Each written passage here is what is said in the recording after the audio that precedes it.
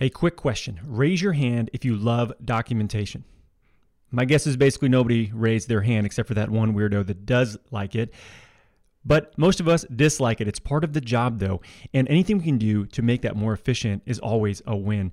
We switched over to PT Everywhere recently for my local practice, and one feature they have that I think has been a game changer is the voice-to-text note documentation feature they have, where I can literally just dictate my notes and it will populate within the actual note platform. I was shocked. I thought it would be incredibly inaccurate and I would have to fix everything, but it's really, really accurate and easy to do. I even just do it on my phone, and I actually talk in what I wanted to do in between patients so that I can quickly do that while it's fresh in my mind and it doesn't pile up on me later in the day. Save me a ton of time, saves my staff a ton of time. So if you're looking for a solid practice management solution, I would highly recommend checking out PT Everywhere. In particular, if you want to save some time on notes, it's been a game changer for us. Head to pteverywhere.com, check out their platform, and see how it can save you some time in your office. So here's the question. How do physical therapists like us, who don't want to see 30 patients a day, who don't want to work home health, and have real student loans, create a career and life for ourselves that we've always dreamed about? This is the question, and this podcast is the answer. My name's Danny Mattei, and welcome to the PT Entrepreneur Podcast.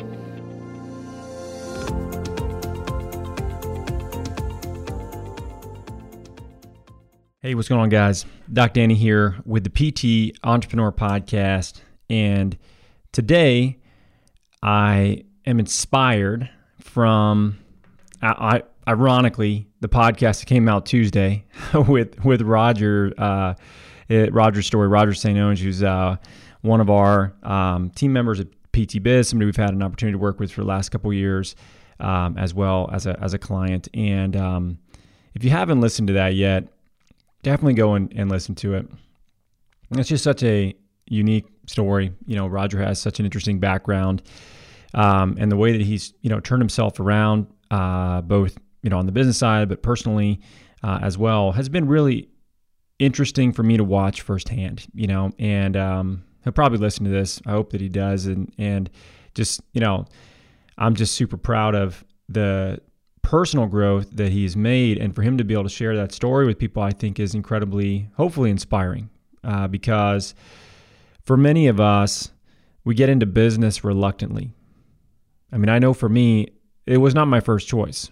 I didn't say to myself with these grand plans, hey, I'm going to go into the Army and then I'm going to get out and I'm going to open a practice. That's not the case at all. I thought I was going to be in the Army for, at least 20 years career, just like my dad did. And that wasn't necessarily what I was, called to do and what I felt like I wanted to do. And the trajectory of my career shifted when I decided to open my own practice and get out of the military. And what's funny is, we think that success in business is all tactics and it's all here. How do you market? What sales script do you use?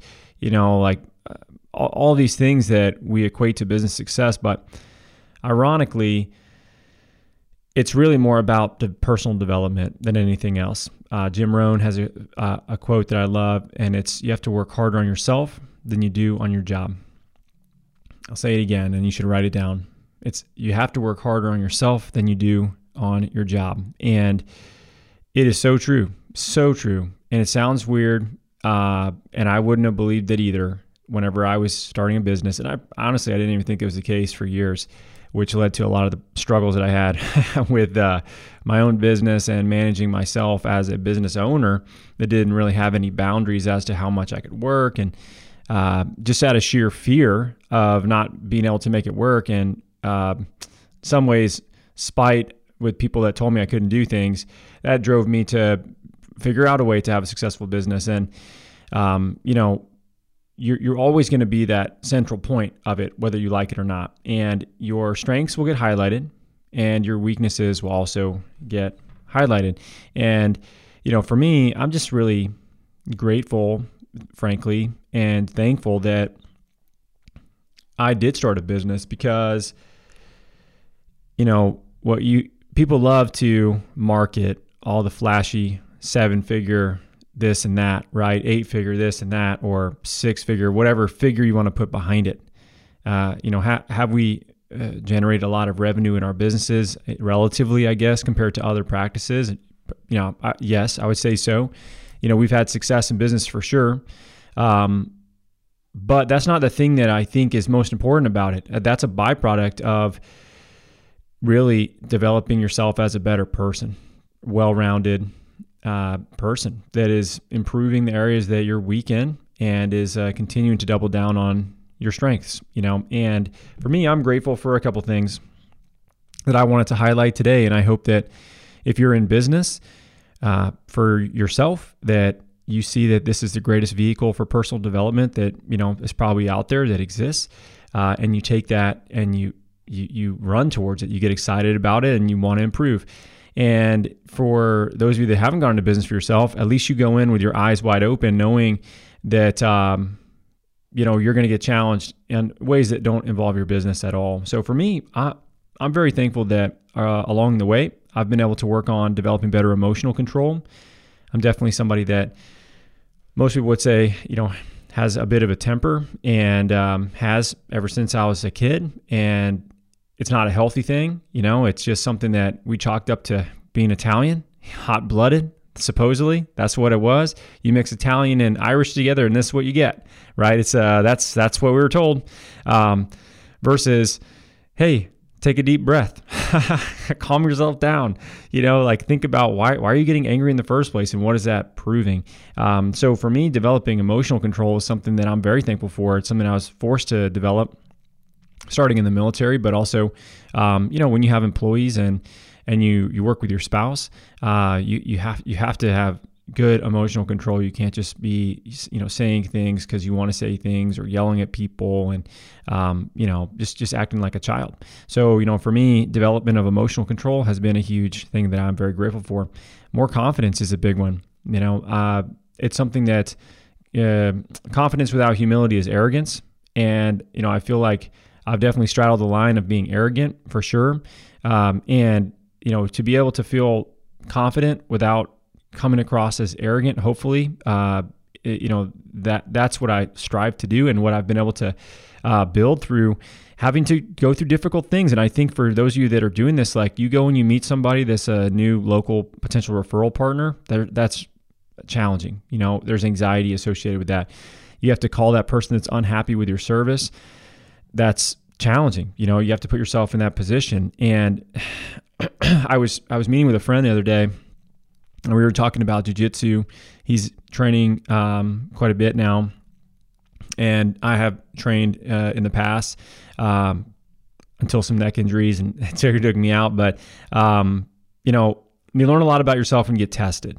And I will say one thing about jiu-jitsu is you spar basically daily, and you're getting tested. And if you're constantly getting choked out by 12-year-old kids, you're probably less likely to want to lash out at somebody because they cut you off in traffic, right? You're constantly getting tested. You're constantly seeing that you're not as cool as you think you are.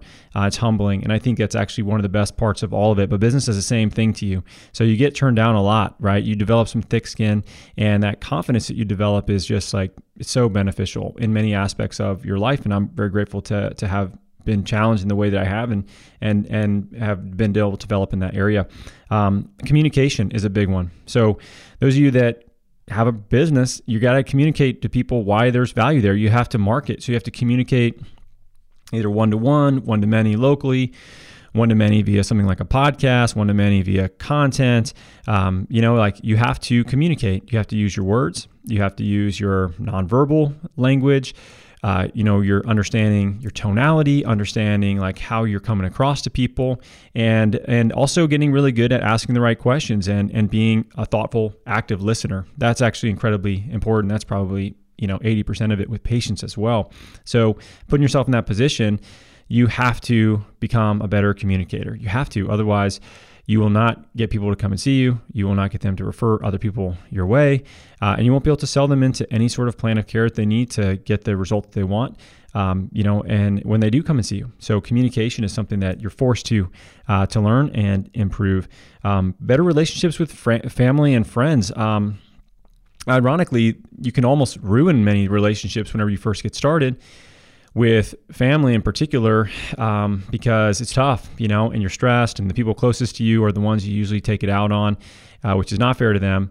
And if you can get past that stage, and I think this is really the key, right? It's like those times are rough. It's hard. It's stressful. It's also, it's difficult on people when they have like a kid and their life is different and they're not sleeping the same and there's loud noises all over the place and their routine is all different, right? And they get through it and they're closer because of it. So I think in business, the same thing is true. You get through this stage where you're just not sure if it's going to work. There's a lot of stress. And then all of a sudden it's like, it's not that the stress goes away, but some of it is, it's just different. There's different stressors. It's not, oh my gosh, am I going to be able to, make this work? Am I going to be able to pay our bills? That goes away once you hit a certain point in your business. But, your relationships, you have to have strong relationships with friends, family. Otherwise, you're just kind of on this island by yourself and you can't really make it work that way. So for me, I've been really forced to grow personally to improve relationships that I have. And I'm really, glad that I've had to do that. My relationships with my kids are better because of it, with my wife, with my family, my parents, friends. Like I just understand myself better, understand other people better. And, it's something we're willing to work on, which is huge. And it directly has to do with, the business forcing you to take a look at yourself and the things that you're not so great at personally. The last thing is really more energy and excitement for the future. And I hope that many of you that are listening to this, if you're in business for yourself, I think you know what I'm talking about. You get excited to think of the opportunity of what you can build. It's like my son playing Minecraft, but real world stakes, right? Like he's like, oh my God, I can build a tree house, right? And like, oh my gosh, I can build a cash practice or whatever I want to build. And it's exciting. I jump out of bed in the mornings. I don't hit snooze. I don't fall asleep at 3:00 in the afternoon. I get home like I used to whenever I was in the Army and just, fed up with the volume that I was seeing and just sort of the lack of progression, lack of challenge that I was facing, and just pure excitement about opportunities and not being fearful of the future, but being excited for the future, I think is rare. And I think it's one of the greatest byproducts of, going into business for yourself and testing yourself and really seeing what you can accomplish. Taking a chance on yourself, I think, is something that many people will regret one day if they don't do it. And it's an easier time now than 50 years ago to take a chance on yourself for sure.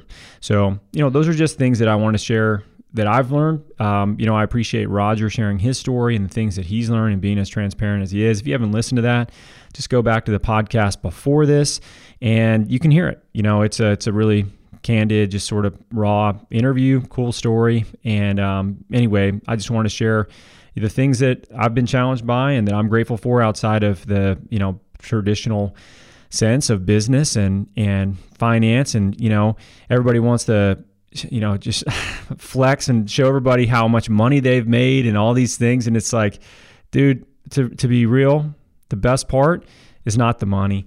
The best part is the person you have to become in order to deserve the money.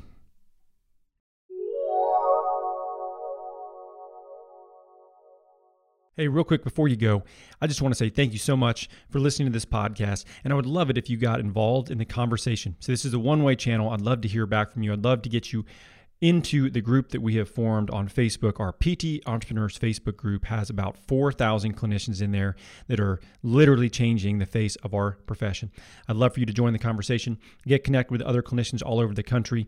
I do live trainings in there with Eve Gigi every single week, and we share resources that we don't share anywhere else outside that group. So if you're serious about being a PT entrepreneur, a clinical rainmaker, head to that group, get signed up, go to facebook.com/groups/PT Entrepreneur, or go to Facebook and just search for PT Entrepreneur, and we're going to be the only group that pops up under that name.